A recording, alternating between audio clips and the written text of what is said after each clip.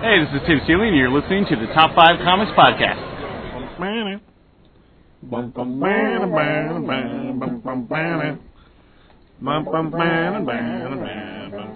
Welcome to Top 5 Comics, people talking about comics, pop culture, and events. It's a special event of the Top 5 Comics staff featuring Midnight Tiger. And here to talk about it, we've got the Shake and the Bake, Mike and Curtis. What's up? What's up? We've got the Talladega Night, Greg. I love you, Ricky Booby. We have the Days of Thunder, CBS. Out of control. And we have Going Real Fast and Turning Left, Rob. I'm going to go real fast, turn left. Wrong way. Oh my God. Man, where is Ross when you need him? Go real fast. All right. He could be Seabiscuit. Yeah, that's a horse race. Well, still racing. Different kind of thing. He's only got 1 horsepower. Hey. All right. God. All right. So this would technically be, I guess, well, not technically. This is going to be episode number 40.1 now, New 52. Is that what it is? Sure. Point New 5240? Who This wrote is that? episode 40.1. God damn it. That's what I said. Anyway, so today we're doing Midnight Tiger, issue 1, and then a special interview from San Diego Comic-Con with Vito Del Sante and Ray Anthony Hyatt, the artist and writer for Midnight Tiger, and Vito Del Sante, who is going to be bringing us Stray here in the near future. Both coming from Action Lab Comics. Awesome interview. Both guys, super cool guys. I mean, both these books we originally found through Kickstarter, and now they both found homes at Action Lab. And both guys are really awesome to talk to. And book wise, I mean, it's a fun. I don't know. Both the books seem to be pretty fun. The first time we went seeing Midnight Tiger W was during the Kickstarter campaign for it, and then it was in the Free Comic Book Day Action Lab book, the 0 issue, or I guess it would be 0 for. Yeah, technically for Midnight Tiger it was a 0. Right. But it also featured Skyward. Skyward. It also features Skyward in its I think it pages. has Fracture in it too. I think. I can't remember if Fracture was in there or not. I don't recall. Might have been. I think so. Fracture was the one from the year before that, so be surprised if it wasn't in the second one. Anyway, is there anything else to go over at the beginning of the show? You guys got, you want to go through and what's your favorite, let's do this real quick, favorite superhero animal? Animal-based superhero. Animal-based superhero. Such Favorite as, animal-based superhero. Such as Black Panther. Something like that. Rob, you want to go first? Well, Black Panther. Panther. So you know what? Actually, I'm gonna go. It's similar, but not really. I'm gonna go with the White Tiger. I like the previous incarnation. I haven't really spent a lot of time with the new female incarnation of him, but he drew his power from a mystic amulet that gave him both like a limited invisibility and then kind of like strength of a panther, but he had a lot of like weird mystic stuff that went along with it, and he was one of the early Spanish heroes for Marvel. So can it be animal or animal-based? I think it can be both, either or. Animal or vegetable? Animal name? If I'm going to go with animal as well, I'm going to go with Speedball's cat, Hairball. Hairball! It's a good one. That's what we like.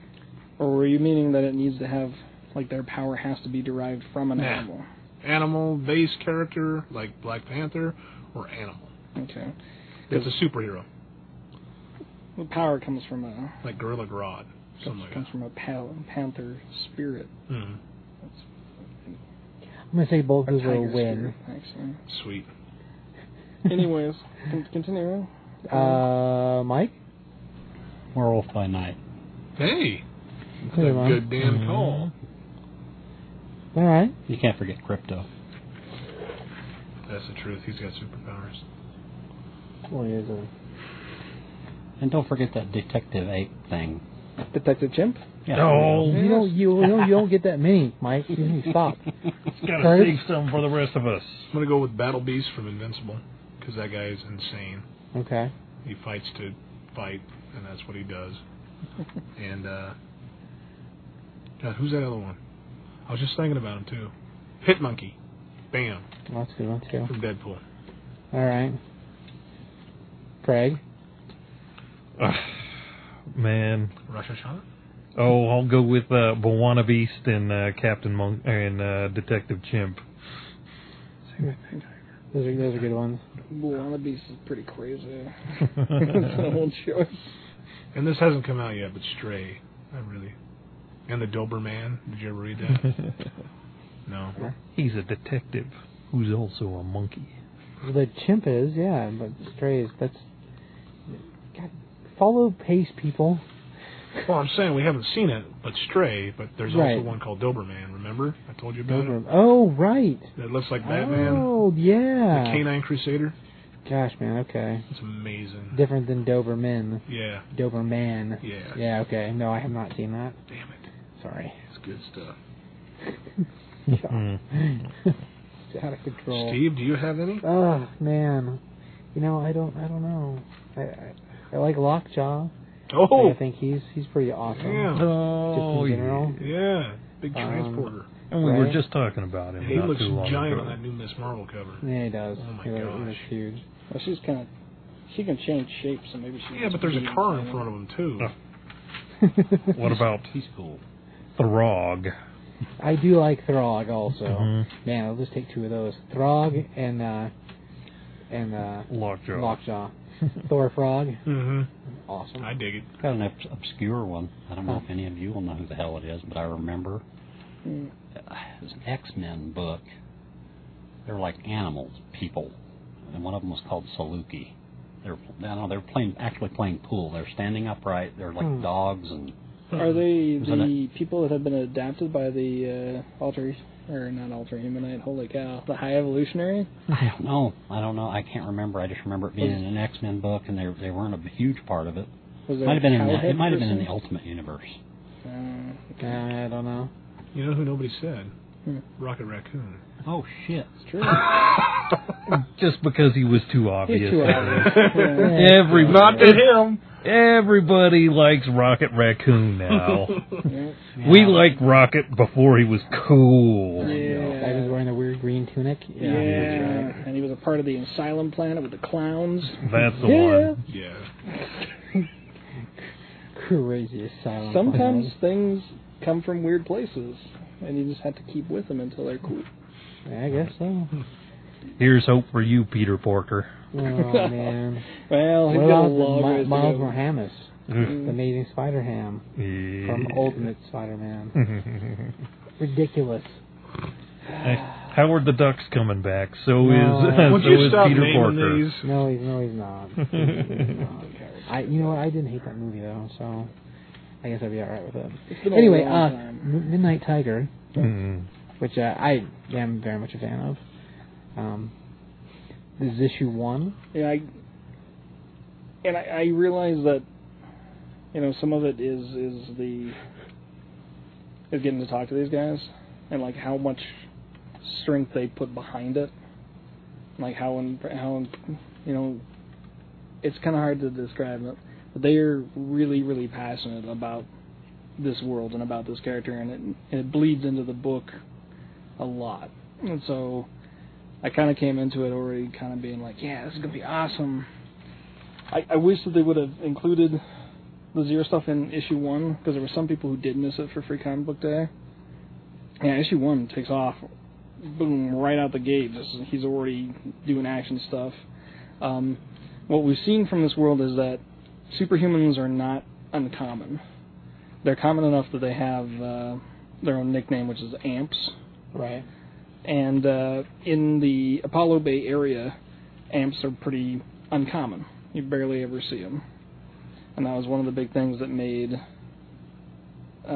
Midnight Tiger want to go out and do what he's doing, because there wasn't a lot of other people that were actually addressing crime, addressing the street gangs and stuff in his area. But we begin this story with a a person who just awakened to his amp powers, and he like basically he looked like a bum, and he kind of comes into this bar and starts burning it up, and people inside it are like freaking out, like, oh my gosh, I don't know what I did to you. And like the whole time he's kind of talking about how, you know, you and your high lives, you know, you don't even remember the people that you walk on. Yeah, he's super pissed mostly at the bartender, because apparently the bartender mistreated him. Well, we believe he used to be a supervillain. Yeah, he used to be like kind of a hardcore supervillain character, which is pretty cool. There's some awesome stuff that happens between A and B. Like he pretty well trashes a lot of that whole building. And then we move pretty quickly into Midnight Tiger, who's out running around doing things. And the way Midnight Tiger works is he's still in high school, and the whole setup for him is that his dad doesn't like the idea of him being a hero whatsoever. So it's almost like he's more afraid. Actually, I think Ray actually said this to us. He's more afraid of his dad finding out he's doing superhero stuff than actually fighting bad guys, which is pretty cool. Setup-wise, I don't know, it's reminiscent of Tim Drake and like old school Spider-Man back when he was living with Aunt May. I want to say in the Zero issue we found out that I think the father wasn't there when the mom had died, and so now it's like his big responsibility to like keep.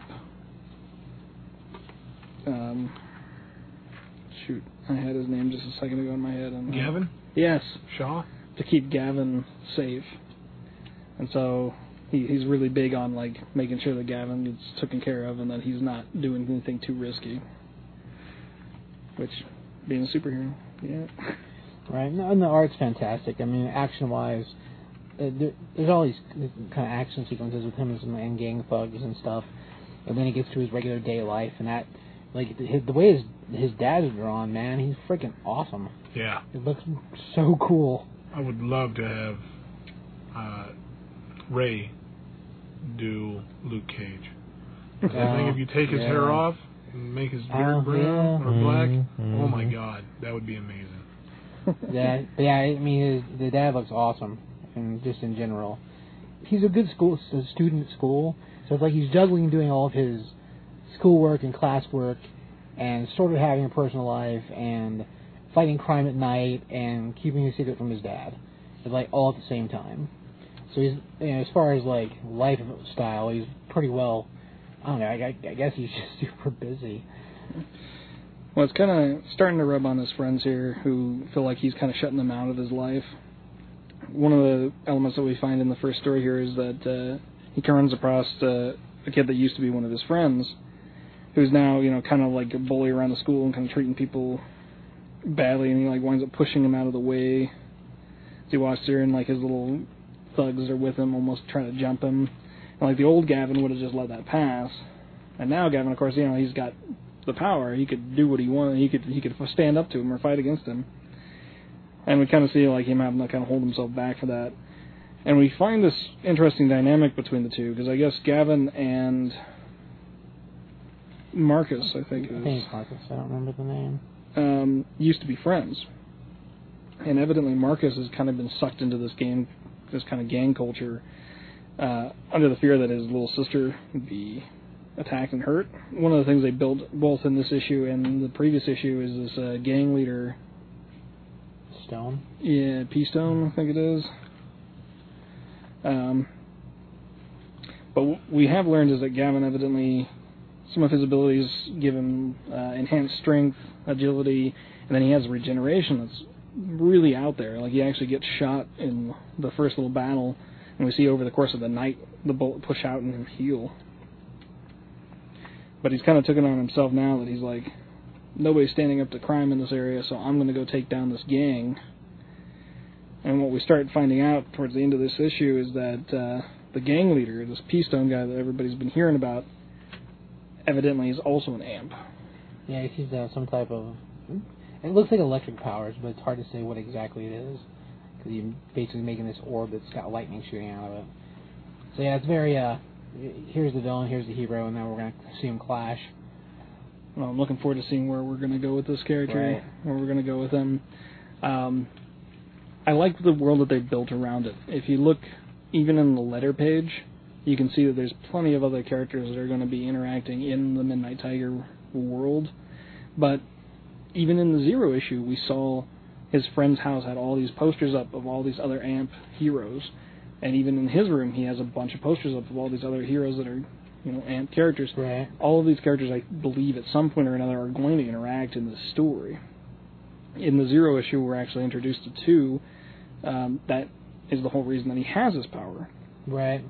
So, I don't know. I'm really interested to see where they're going to build out this world, too. And I like the idea that, you have this gang problem, and it seems like so out of control to find out that, it's led by another person that has some kind of crazy superpower. Right. It kind of makes sense for it to be that way. It's just not that, nobody's doing anything. It's they might be outclassed or they might be outpowered. Right. So, Problem Squirrel? I'm pretty excited with it. Once again, a lot of that is being able to read the Zero issue along with this issue, so I got like a kind of fuller story. But I enjoyed it a lot. I would give it a 3.5. I'm really, really excited to see where it's going to go. Mr. Mike? I give it a 3.5 as well. Pretty cool story. It's more fun. It's not so... There's a lot more fun to it. Right. The art's pretty cool. Yeah. It'll be interesting. Kurt? I've been excited for Midnight Tiger for a long time, and I've even showed you on the Indie Planet. Right. Oh, yeah. And I just love Ray's work. I've got a couple commissions from him in the past. And he's just down to earth, and I'll give it a 4, and that's based on good story. It's got the classic storyline, kind of Spider-Man feel to it. Right. But I'm kind of excited to see where it's going, knowing that Stray is going to be coming in, and knowing that they're going to be interacting. And this is kind of like that Spider-Man feel, but not. And then we got Stray that's got the Nightwing Batman feel to it. Right. So I'm interested to see how those clash, because we'll never ever see that from the big companies. No. They've got their own stories. It's going to be fun. I don't want people to think, it's just a rehash, because it's not going to be. No, yeah, story It's more of an original thing, like Invincible was original. Yeah. Still is. Oh, yeah. Exactly. I don't know. Superhero tropes have been done and done and done. Oh, yeah, lots. But to re-image them and make them pop is a good writer. Yeah, it's like when I explain to somebody like Moon Knight. Mm-hmm. You can't not say, he's pretty much like a Batman character, because he is. But Moon Knight and Batman are so different. Mm-hmm. It's ridiculous. But you almost have to be like, well, yeah, he's kind of like Batman. Right. So you can use those kind of archetypes to describe who he is. But yeah, like Midnight Tiger and Spider-Man, they have things that are similar, but they're totally different characters.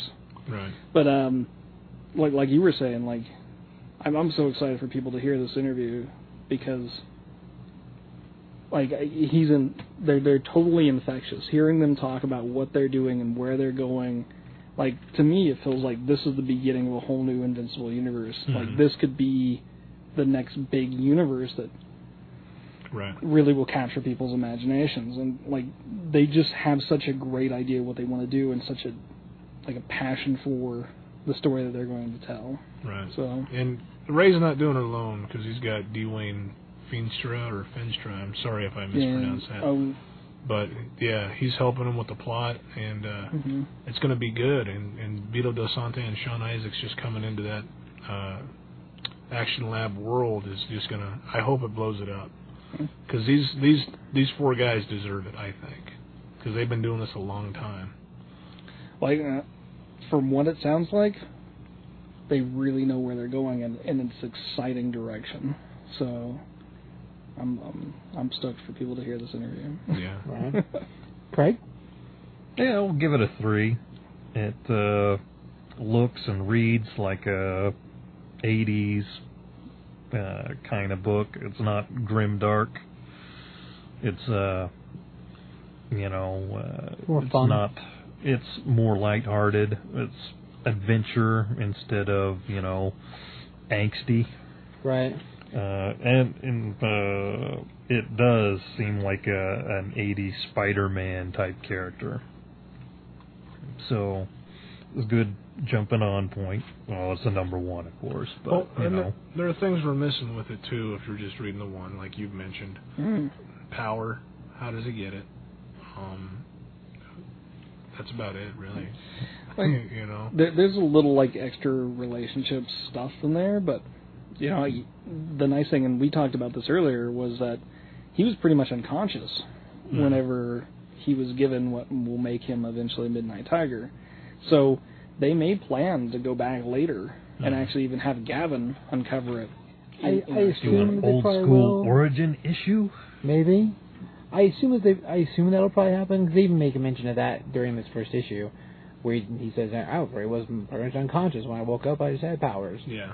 So I assume that's probably going to be part of the next batch of stories. And we've mentioned that there has been Midnight Tiger stories printed before, Right. so I wonder if those are going to fold into it.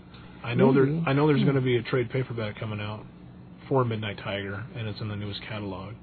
So I wonder if that'll be like a precursor to this ongoing, and it just is a continuing story. It's very possible. So I give it a 4.5. Like I like the art style is it's very dynamic, man. Like just I don't know, just the way it looks, the way Tiger moves, it's awesome. Like it's really pretty cool.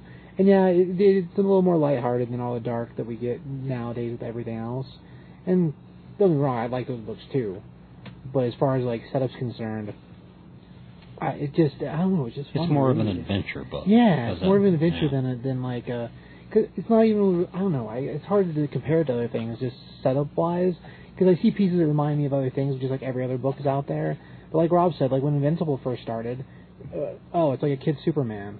Well, it's awesome. it's evolved into much more. Right, and I think this has exactly the same potential. Yeah. So, and I don't know. I can't wait to see Stray also. Mhm. Just after talking with Vito a little bit, like the whole setup seems really cool. Anyway, but yeah, for far as first issue, yeah, I give it 4.5. I liked it, and I'll give you I guess there's the 0 would have had to it, but in all honesty, I don't think it really hurts it. And I think depending on what they do with the next 3 issues, I assume at some point we will see some of that told in those books. Mm-hmm. So, having future knowledge from reading the 0 issue, cool.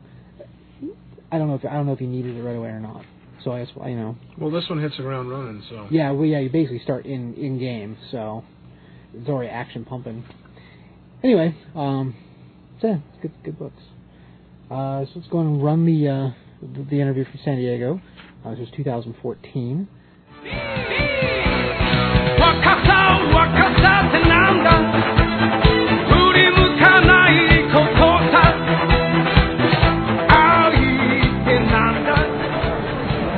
All right, I'm Rob, and this is Steve with Top 5 Comics Podcast, and we're talking to...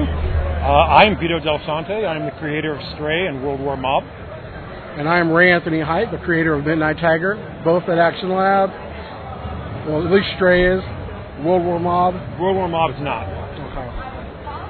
That was a kind of a new development, was the Stray going over to Action Lab. It seems that way. We've actually been in...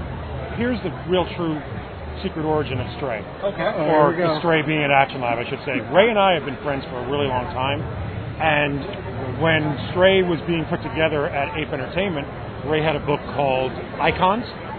So we were kind of putting it all together like, Stray and Icons, it was just a given. It just happens in the same universe. So Ray and I, kind of went and did our own things. He developed Midnight Tiger. Stray had a different artist. We changed artists and everything, and I started just developing it separately. And then what happened was Ray went to Action Lab, and I said, no matter where Stray ends up, we're still going to have the same shared universe. So Ray kind of he was really the linchpin of Action Lab, because I know Kevin, I know Ray, I know Jamal at Action Lab as well. So it just seemed like a good fit. And what happened was, and I say he's the linchpin because of this, Stray and Midnight Tiger look similar.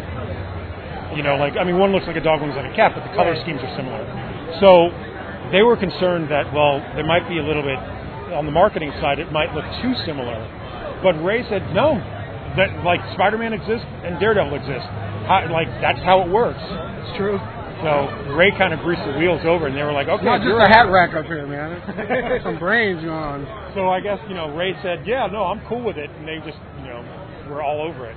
and rightfully so. I mean, it's a really good book, I think. You know, and I think having it together at Action Live is a big thing. I think it's great. I mean, it's you know, not that Vito needs any more you know, publicity or Stray, but I guess you know a little more can hurt. To me, Stray is kind of like Nightwing and Frank Miller Daredevil, kind of thing.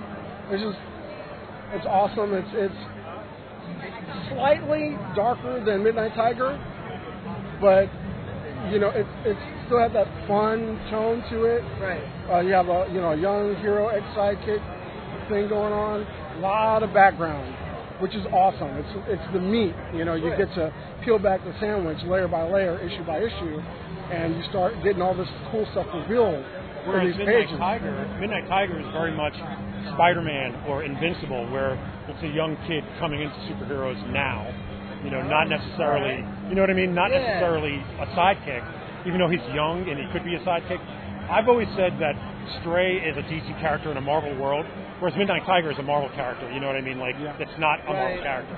Because of that kind of, like, there's no preconceived. I mean, there's history to what's going on in Midnight Tiger. Yeah, where it starts is where it starts. Exactly. It's very much the beginning for him. Whereas with Stray, he's had a whole lineage coming up in the process. Absolutely. Okay, yeah, that makes sense.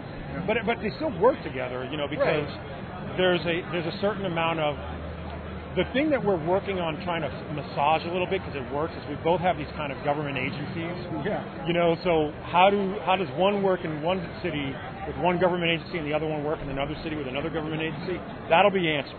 Okay. But yeah, that's kind of the only I wouldn't say hiccup was probably the best thing. No, I think we already solved it. Yeah. One's, let's call it East Coast, and another one's the West Coast. Right.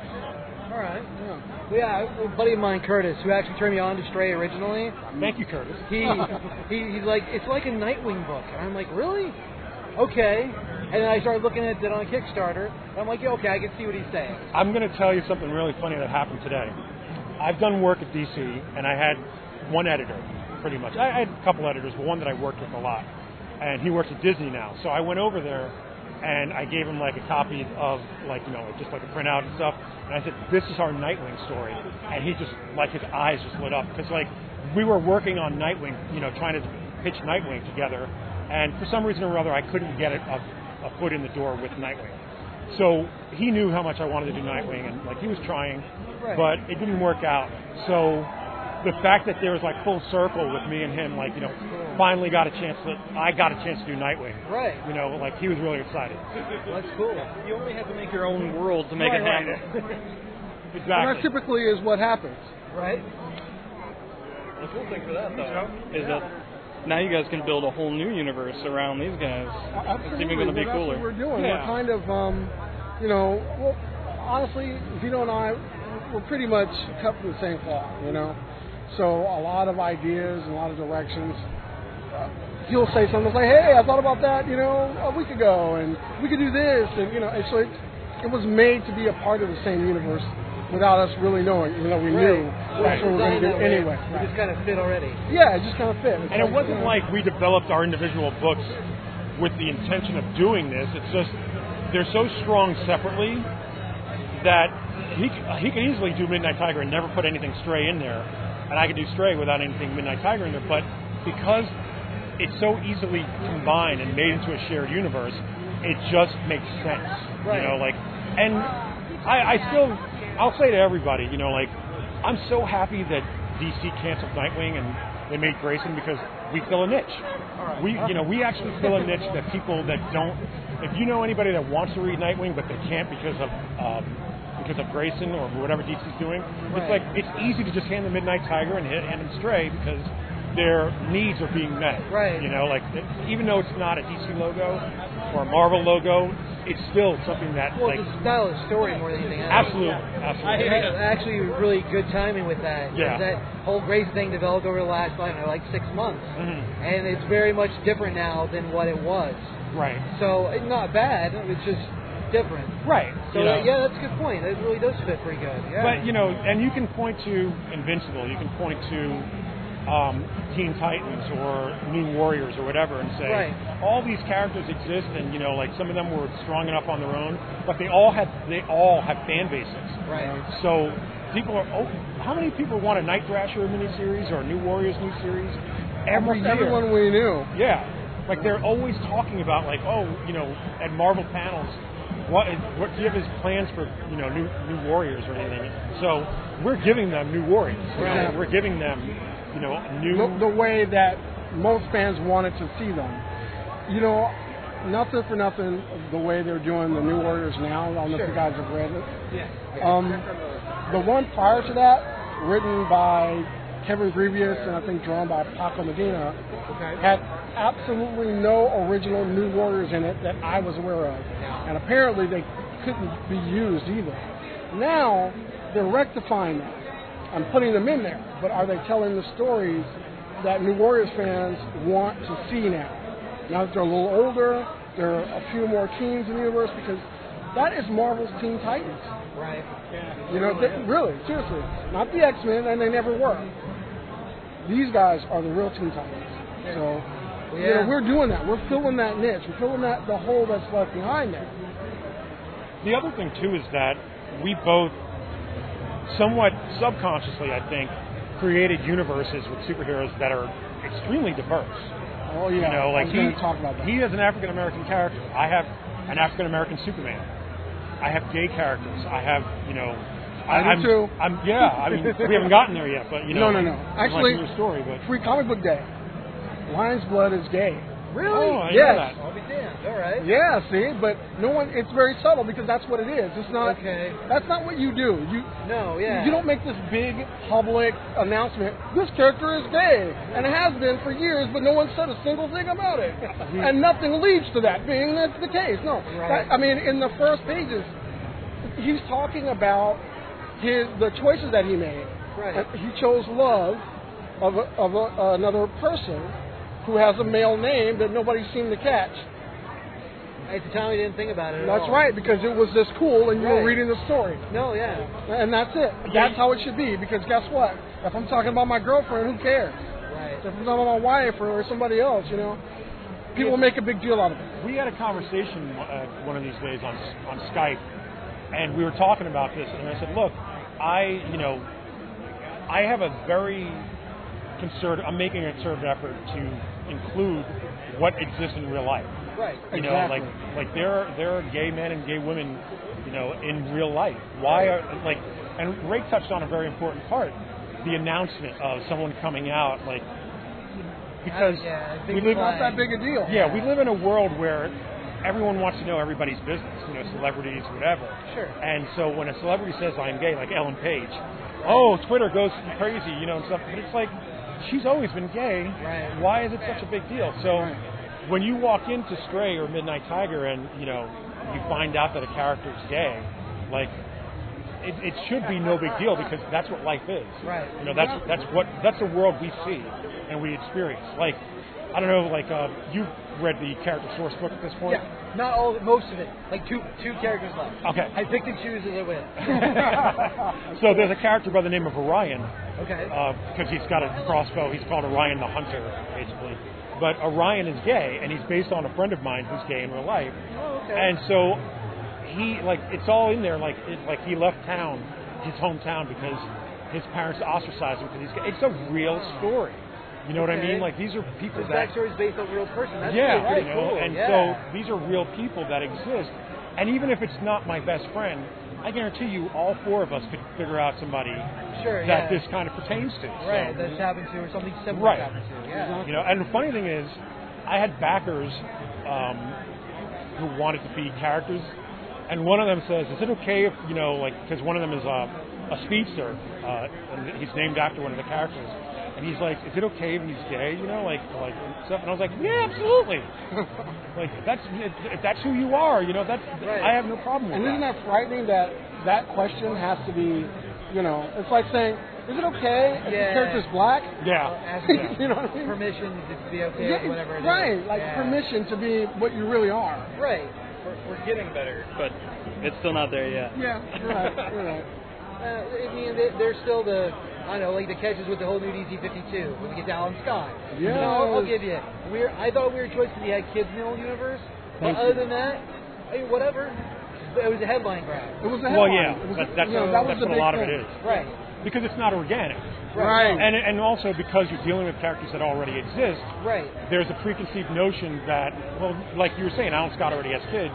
You know, and it's not like gays can't have kids. I was going to touch on that, but you know, his son Obsidian, they basically just replaced Obsidian with Alan Scott instead because Obsidian was gay. Right. And they had Jade, and they're like, well, the Green Lantern universe is the same except Jade doesn't exist, and now we got rid of Obsidian, and we're just going to replace it with his dad. Right. But it's not the same. But it's not the same. Right. Yeah, it was more, like you said, it was forced. Same names. I don't know. Well, you know, I don't know if it's forced. You know, I think it's an effort at diversity. Right. That comes across as forced because it's not as organic because of the pre-existing character that, you know, because you can tell that they're trying. Right. You know, DC, Marvel are trying. Right, yeah. So you can't fault them for that, but the problem is it's like the new Miss Marvel. Okay, yeah. You can get away with that because she's a new character. Right. But with Carol, maybe not because she has a history. You know, like you can't just reboot character sexuality. Right. Because the truth of the matter is, you know, sexuality has always been there. Yeah, well, and that's something else. They've already been written one way. Sure. And for so many years, and then all of a sudden it's like, here's a rock. Right. Okay, well, and yeah, that always gets met with, like, adversity, I guess. Right. And that's where the part of things being sort of forced comes from, maybe. I don't know. Like you said, it's one thing if that's how it was designed. It's another thing if it's just a turn because they wanted something else to grab a line. Yeah. So... Yeah, you know, big headlines make big numbers, apparently, right? That's what we're told. Yeah, that's what we're told, or let's believe. I don't know. I've never seen any numbers. Right. But, hey, you know, just the fact that the effort to do the whole diversity thing with the bigger companies, right? I do applaud that. Let's be clear. I applaud that. Of course, yeah. But I think it needs to be thought out a little bit more. You know, when you put a bigger name to whatever the particular change, yeah, that's more attention. Right. And so I can understand. But let's do, you know, like the new Miss Marvel. Even though it's Miss Marvel, she really is a completely different character. Yeah. So I think, you know, that works. That works really well. Right. Well, you reuse repurposing of the name, I guess. Exactly, because it wasn't being used. Yeah. I have this idea for, like, one of these years doing backups in Stray where, like, I get a bunch of different creators to just, all right, what would you do, you know, with Stray? Like, it could be a woman, it could be a man, it could be gay, it could be black. I just want to see what you would do, and I want to make it clear that those interpretations are valid. Yeah, you know, like they're not, you know, it's in someone else's hands, and it's a valid interpretation of that character. It's not an alternate universe. It's just how would we do this? You know, like because I like the idea of exploring those options. Sure. You know, Stray was almost black. And the reason why he's not is because it's so autobiographical in a lot of ways that I can't speak to being a black man, you know. Okay. And plus, you know, he's got that on lock with Midnight Tiger, you know. Yeah, you know, but stepping on my toes, brother. But seriously, because Midnight Tiger takes place in, like, an inner city. Yeah, it's the equivalent of, let's call it South Central, Compton area. Where you grew up, right? Where I grew up. And yeah, everybody's surprised when they know that. It's funny. But yeah, that's basically it. So you'll see landmarks from, you know, LA County, San Diego, different things like that. I was actually applauding, you know, the main character Gavin coming to Comic-Con. Oh yeah. Because he's a huge comic geek, huge superhero fan. Yeah, I don't know if anybody caught it, but there's a stand-up of the Doberman in the Free Comic Book Day. So that's the first seed. I'll show. Yeah, we actually have a visual. Sorry. So this came out this year. Yeah. And the first seed of... See, I told you, we had this in the plans for a while. Nobody noticed that right there. Oh my! I'll be damned. That's the Doberman. Okay. And if you move your finger, right, Molly Danger. I'm not saying anything. I know. I remember seeing the Molly Danger in there, and I'm like, oh, cool. Well, I didn't have, but at the time, I guess I wasn't thinking the two things being together. But that's the thing. We were trying to be as subtle as possible. Yeah. Because good. You got it was killing me, man. Because I've known this for a long time. Right. I want to tell somebody so bad. And there's a seed in Stray as well during the during the party scene, sorry, you're going to have to wait to see it, everyone else. Right. Wait until January. But during the party scene at the club, Stray's girlfriend that meets a fate, she's wearing the costume and the mask of one of Ray's characters, Wraith. Oh, right on. Okay. So there's like little subtle things. Issue 3 is when, in Stray, is when it actually starts really taking place. Right on. Okay. Like you'll really notice it in issue 3, which is probably around issue 7 or something. For me. Yeah. Actually, So like, and he's going to do something with one of our characters as well. So. Yep. It's going to be totally fun. So that month should be like where everything really starts like, ooh, you know. But right. Oh, look at that! There's the crossovers happened, but it hasn't happened. Kind of thing. That's cool. You know, it's all the seeds, and then now people can go back. Oh, that's right, and then they'll start connecting the dots. Yeah, this is where it starts. I'm just going to sit here and hold this because I'm a company man now. Yes, you are. Since this You're video. part of the family now. But yeah, so is this awkward? Is this awkward for anybody with me? No.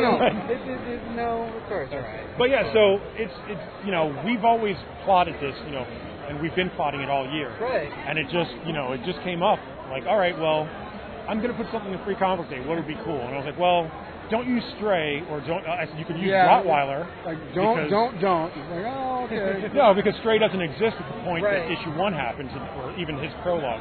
You know, so use Rottweiler because he was a teenage hero, or use Doberman because he, you know, still, you know, he's right. prominent. And with him, I said to him, who would hate having merchandise made of them? He was like, oh, Ray. So that's what we did. Okay, now I'm going to put this down.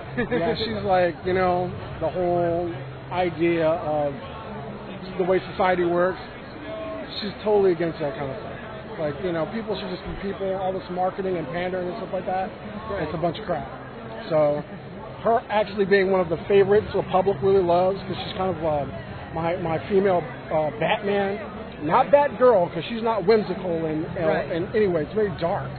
You know, and she's, I don't know how we're going to do this, Vito, but the way I had her planned, she is, you know how they have who's the best martial artist in this universe? Like, she's the best martial artist in my universe. Okay. I don't know if that will coincide with what Vito's got going on. Oh, okay. I've never actually considered who would be the best martial artist in Stray. So she might be the best martial artist in our universe. I was going to make it so anyway. You know, but this way it was more diplomatic. Exactly. Well, you see, you get to hear how diplomacy really works in comics, I guess. Exactly. Well, you figure that way one could challenge the other eventually. I kind of wanted that to happen. Yeah, you know, it's funny. Like somebody was asking, like here, I on Facebook a couple of weeks ago, I made the you can call it a mistake, or you can call it like just genuine, uncanny marketing ability. I don't know. And I posted the picture of the Teen Agents, and someone said, "When are they going to get their own zone series?" And I was like, "That is not up to me, you know." But if it were up to me, Caleb Monroe would be writing it, and Sean McGuan would be drawing it. But I'm not going to say anything. That'd be pretty sweet. You know, like I'm not going to say anything. But you know, like if it were in my like druthers, you know. Sure. That would be how I would do it. But, you know, again, like, I just want to make a good book. Right. You know? And now that I'm with Action Lab and, you know, with Ray and everything, I just want to make a universe that people get into, you know? Sure. I don't know. I'm very into action figures. And so when I was a kid, I would play with my Millennium Falcon, and Snake Eyes and Indiana Jones were driving it, while Han, Chewie, Batman, and Robin were in the back playing chess. Right. You know, so like I didn't play like everybody else, I guess. You know, I didn't play just Star Wars. I played with everybody. And so like I feel like that's what it's like with us. Right. Like we're all playing in the same kind of like same games, sandbox, you know, same toys, you know. Yeah. And we get to mix and match and, you know, have fun with it. I think it was the same way as a kid. They were always having time adventures. Yeah. Always. So you'd have your G.I. Joes and your Star Wars together, and it was time travel. Of course. I like time travel. Jumping. I'm gonna give a man a hug. Give me 1 second. How are you? And that was a good hug too. Well, I'll give you a few minutes, right? Yeah, I'll be. Okay, cool. Okay, so question-wise, like what? Okay, when did you decide that this is what you want to do as jobs? Like, was there a point where you were like, this is what I want to do? I was a failed actor. Yeah, I was trying to be an actor, and then I backed ass first into comics. Like I I was an actor for many years. I thought I was. And then I moved to California and I became a screenwriter, but I wasn't getting work. So I just kind of like started doing comics then. So 1996, 1999 is when it became a career. And then I started lettering, it's 2014, 2011 or so. So like that's when it actually became a career. And 2011 is when I quit my day job. So that's when it became real. Right? So you just kind of happened into it because the writing thing already. I mean, I was always like somebody that liked, I don't want to say attention, but I like to perform and I like to tell stories. You know, so I was always that guy. I was always that kid, even. But as far as doing comics, I always tell the story. Even though I knew that it was Chris Claremont, John Byrne, Terry Austin, Tom Morzakowski, and Glynis Oliver, I knew their names, and Louise Simonson. You know, like even though I knew their names, I didn't realize I could do it as a living. And I always, you know, even though I didn't think it was a magic thing, I knew their names, but I didn't realize, oh, you could do this too. So again, I've always been more of an actor than anything. So that's where my path is going to go. But and I happened upon writing, and I happened upon comics. You know, so what about you, Rich? Comics have always been in my life, actually. Yeah. I mean, I've always been into comics, but I didn't, you know. But see, my acting thing was better than yours. I just didn't really want to do it. Like, I did some acting too, and that was right out of high school.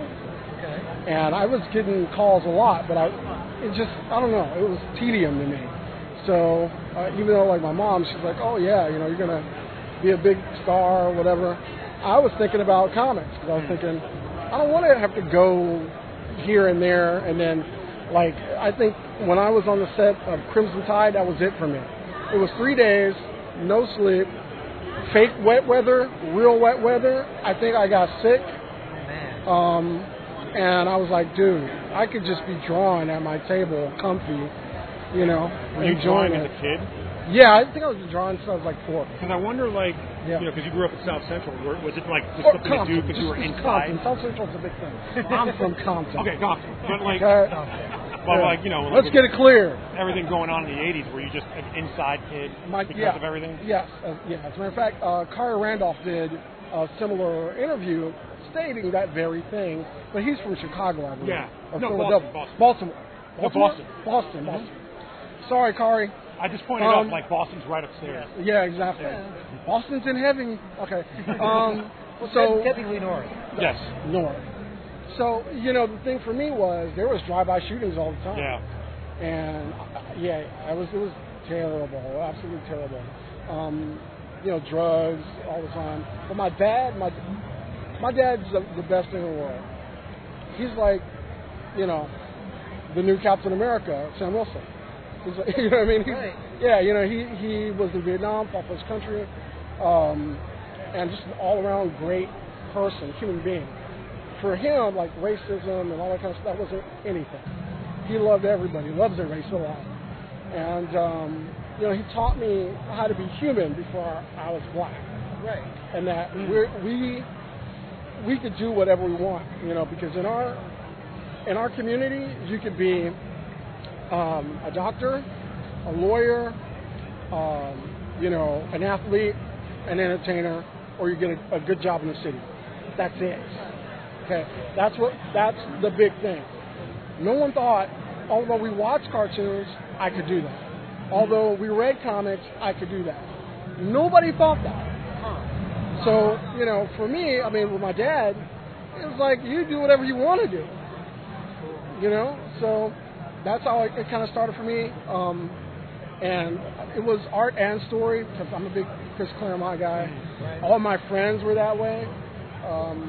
But Arthur Adams and Alan Davis, those guys were like gods to me.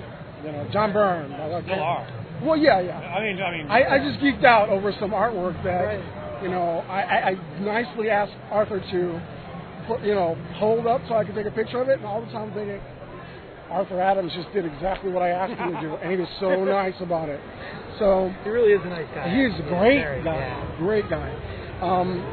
But I knew I liked to draw, and I did independent comics, all the way up until 92, but to really be professional at it, I didn't realize that until after Image formed. But prior to that, it was just, this is fun. Yeah. That's it. This is fun. Sure, well, the Image bubble was definitely like I don't know, a bubble now, but when it happened, it was like this huge... You're a rock star. Rock I was a freshman in college when that went down, and I was working at a comic store, and I just remember, and it was like, let me think, Death of Superman had just happened, I think, too, like in that same frame of time. I mean, maybe not the same year, but the same school year, you know. So I just remember being, kind of there, and even then, I didn't think I was going to do comics. Right. I was still, trying to be an actor and stuff. I was at the wrong school for acting, but I was like, I'm determined. I'm gonna be that guy. Like, no. You're in New York, man. Yeah, I was in Pittsburgh. Pittsburgh. I was in University of Pittsburgh for that. My acting school was in Beverly Hills, and I went to a talent scout thing, right? And my brother and my buddy went, and they picked me, and they didn't pick him. He's pissed. Still. Then when I saw the money, and we just went up there as a fluke, they're always doing that kind of stuff. Sure. I was young and about 100 pounds lighter than. But I was really hoping you got into acting like as a kid, so you're like the Gerber baby or something. Yeah, like that. right. You know what? I think you peak though. Oh yeah. Absolutely. I think you peak at like 2. Right. And you come back as Haley Joel Osment or something. I don't know. I see dead careers. Anyway, Yeah. But he's not going to see this. He doesn't care. He doesn't want to be an actor anymore. No, he's a voice actor. Oh, that's still acting. Yeah. Tara Strong is awesome. Right. Yeah, that's the thing I want to get into. I want to do voiceover stuff at some point. I wanted to be famous enough that they would just offer me roles. Like Chris Rock. Yeah, I guess. Hey, play a zebra, Chris. Where's the money? Right. But yeah, it's weird how your career doesn't go. I mean, there are some people you knew you wanted to draw all that time. I didn't know I wanted to write until I was in my 20s. So. Sounds like my wife. And I only wanted to write because it was a necessity because I wasn't getting acting gigs. So. Yeah. Well, Dwayne Finstra, who actually co-wrote the first 3 issues of Midnight Tiger. Okay. He's a teacher. He loves being a teacher. Writing comics, which he's excellent at. He has this book, Arrow Girl. You guys need to check it out. Freaking fantastic. But he just wants to be an awesome teacher. This thing is a hobby for him. And he started working with me last year. Now he's got 2 books coming out. Wow. So both successful Kickstarters, I think, too. Both successful Kickstarters. And he's off to the races, man. He's doing it. And this is a hobby for him, and he just happens to be excellent at it. So I think if you can do it, you should do it. Right. Just do it. You know what I mean? I'm kind of surprised at some of the guys that are actually who is it from? Who's doing She-Hulk for Marvel? Charles Soule. He's another guy. Yeah, he's a lawyer. He's a lawyer. That's why he's perfect for that book. Yeah. For that one, but he's all that also legal jargon. A pile of other books. Letter 44, he's everywhere. Yeah. And during the day, trial lawyer guy, crazy. Yes. He's just really good at it. I just think what it is you have to have a love for the medium. Right. Not just love X-Men or love Spider-Man or whatever. You have to love all of it. Right. Be a student of it. And you have to, you really have to look at more than superheroes. You have to look at Fantagraphic stuff. If anybody's not reading Love and Rockets every year, they're missing out. Amazing. Love and Rockets, they have to look at some stuff from France, humanoid stuff, like Technocrist or Metabarons. No one knows what you can do. Black Sab's another one. No one knows what you can do with comics until they look outside of what the regular mainstream is. Right, with Marvel. And I say this as a guy who's doing a superhero comic, but I mean the superhero comic that I'm doing, it's semi-autobiographical. Right. It's how I dealt with my father's death, how I dealt with using drugs in my 20s. It's a very personal book, even though there's a costume on the character. Right. It's very heavily connected. Same with Ray. It's about him growing up in Compton. Even though it's a fictional city. The diversity. I mean, basically, the book is about how different you can be. I mean, when you hear that name, you think one thing, but Gavin, the main character in Midnight Tiger, is completely different from that. he's not what you expect from that environment. Right. And that's the thing. I grew up with people like that. I am that person that, you know, we all didn't know Eazy-E and NWA. You know, it was comics and anime and you know. was into that stuff too. Oh, yeah, I know. Yeah. Actually, this is the reason why you hear a lot of rappers mention a lot of comic references, because we all read that stuff too. You know, we all weren't polishing our 45. Right. You know, I mean, it was just awesome. And I listened to Duran Duran, I'm a huge Rod Stewart fan, Depeche Mode, you know, stuff like that. These are things that I grew up in. I'm a huge 80s kid. Right. But I grew up in Compton. Right. You know, so that's the thing that I kind of want to share. It's not what you think of someone else is not what it really is.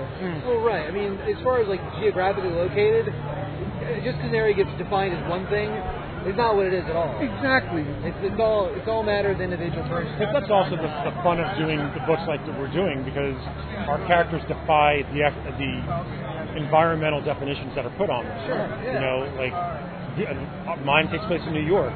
Right. But, you know, there are points where he's like a typical New York street kid, but at the same time, like, he grows out of it, you know, and like he's got to find.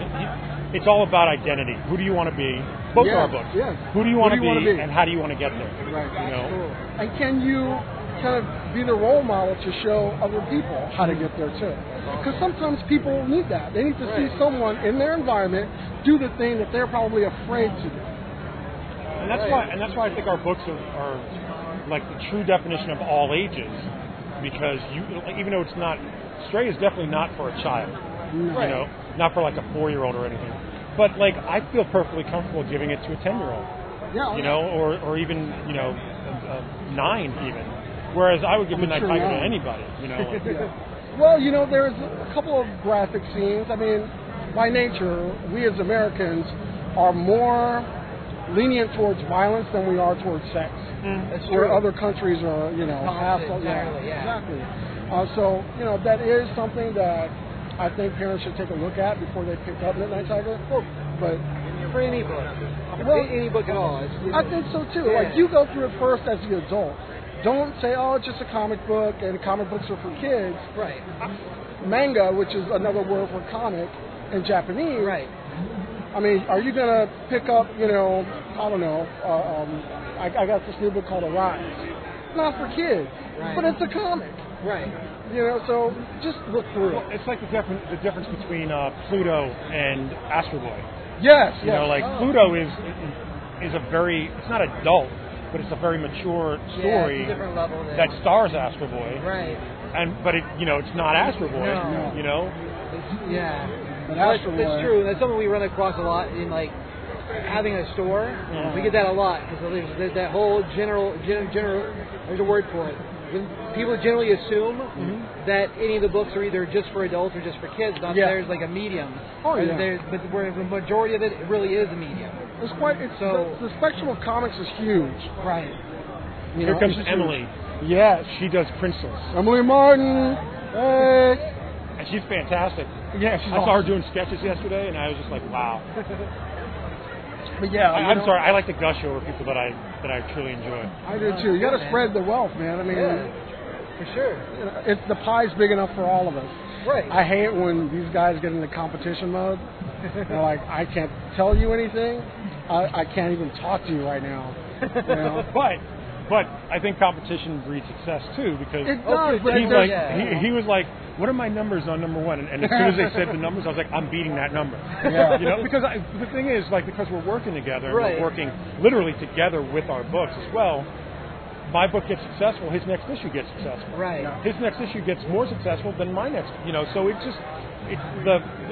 not the tail wagging the dog or the snake eating its tail. Right. But it's like this kind of cycle of success that we both want to enjoy. Well, right. One builds on the other one. Right. So, right. More like layering than anything else. and I want him to be successful. I appreciate that. But I mean, I have a vested interest in my friend's success. Sure. So, Yeah, I mean, I share everything he puts up about Midnight Tiger on Facebook.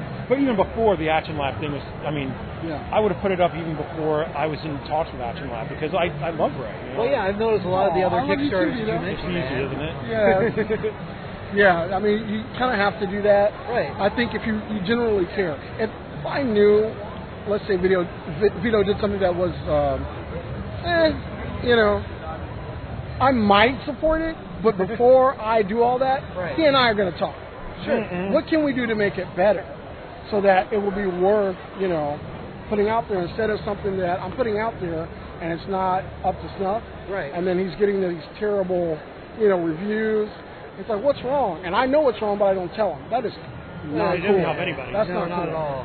That's why I like to plot with Ray, because even if it has nothing to do with our individual books, even though we're not together on it, Right.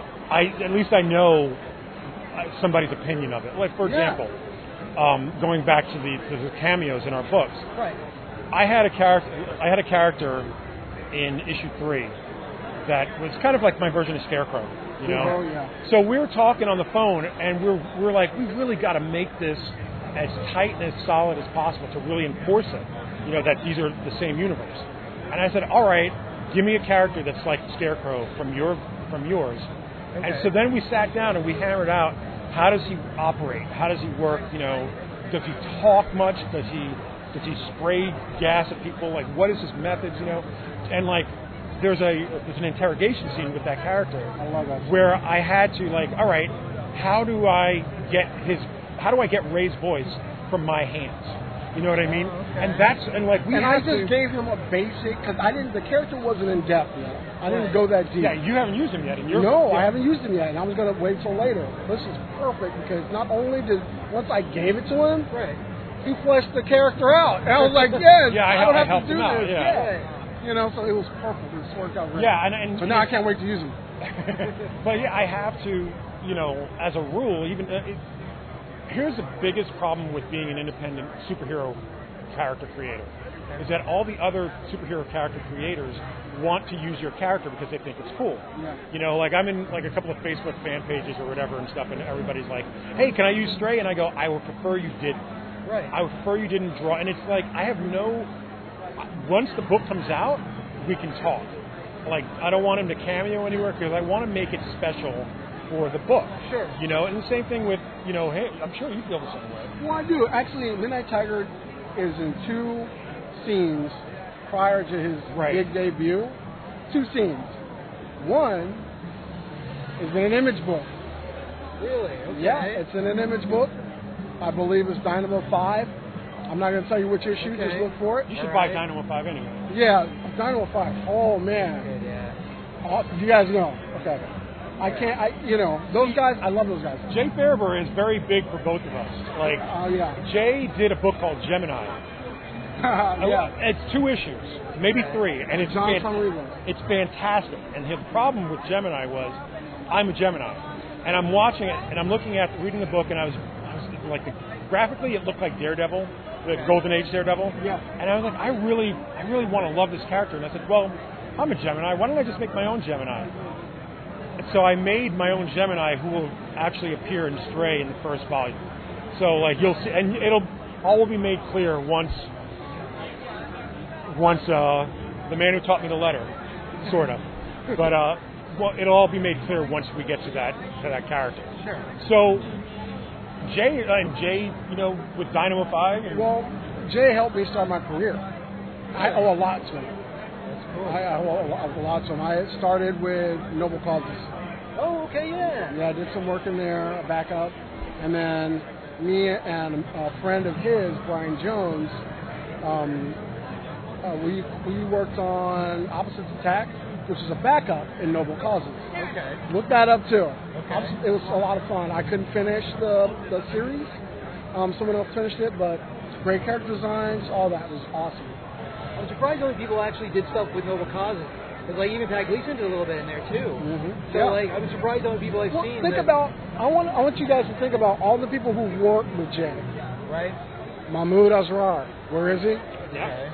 Marvel. Right. Neil Dre. Yep. Well, he's doing Marvel now. He's doing Superior Iron Man. Yep. Okay.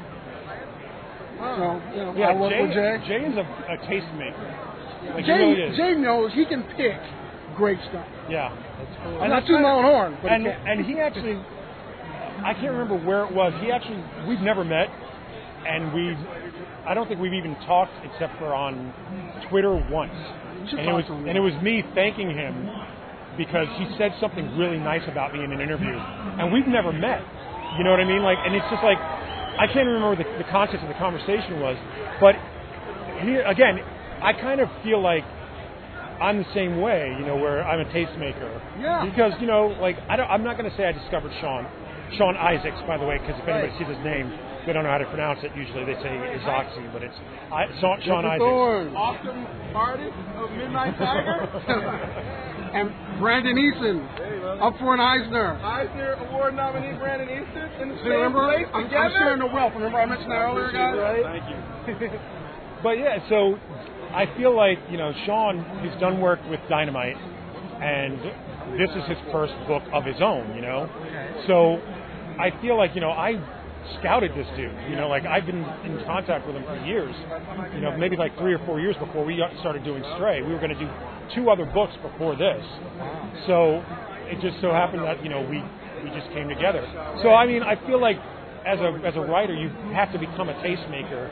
You have to curate kind of what you want your name associated with. Right. Because you can get anybody, for the amount of money that I pay Sean, I could have gotten someone cheaper that wouldn't be the quality. Right. You know what I mean? Yeah. And it would have reflected badly on my character and reflected badly on me as a creator. So it speaks to the quality of his work because I know Sean, and he is choosy about who he works for. Yeah.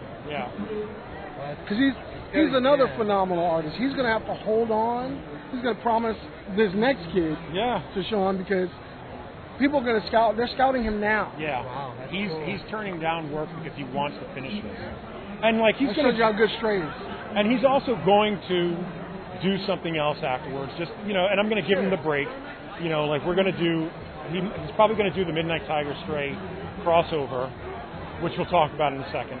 And then he's going to do volume 2, but I'm going to get other people to do in between interstitial books, just because I don't want to wear him out, and he really deserves to be seen by as many eyes as possible. Sure. Does that mean he should be doing like DC and Marvel work? Absolutely. I'm not good. I don't want him to just do Dynamite or IDW or something. I want him to see the biggest audience, right? Because that's going to bring people to me. Well, yeah. The more he shopped around, regardless. Yeah. Everything kind of connects. Yeah. So let's talk about our crossover. Okay, let's do it. So, how do we start this? So yeah, Stray and Midnight Tiger destroyed Marvel and DC Universe. No, Just kidding. We wanted to do a crossover that wasn't the typical crossover. Right. Because the first thing, when heroes meet, they fight. Right. Yeah. And that's not to say that Stray and Midnight Tiger, when they meet the first time, don't fight, but you're not going to see that yet. We're going to hold off on that. What we wanted to do is we just wanted to jumpstart the idea that they were friends. Right. Because why get through all that and then, then just get to the friends? Yeah, jump to the part at the end of the fight.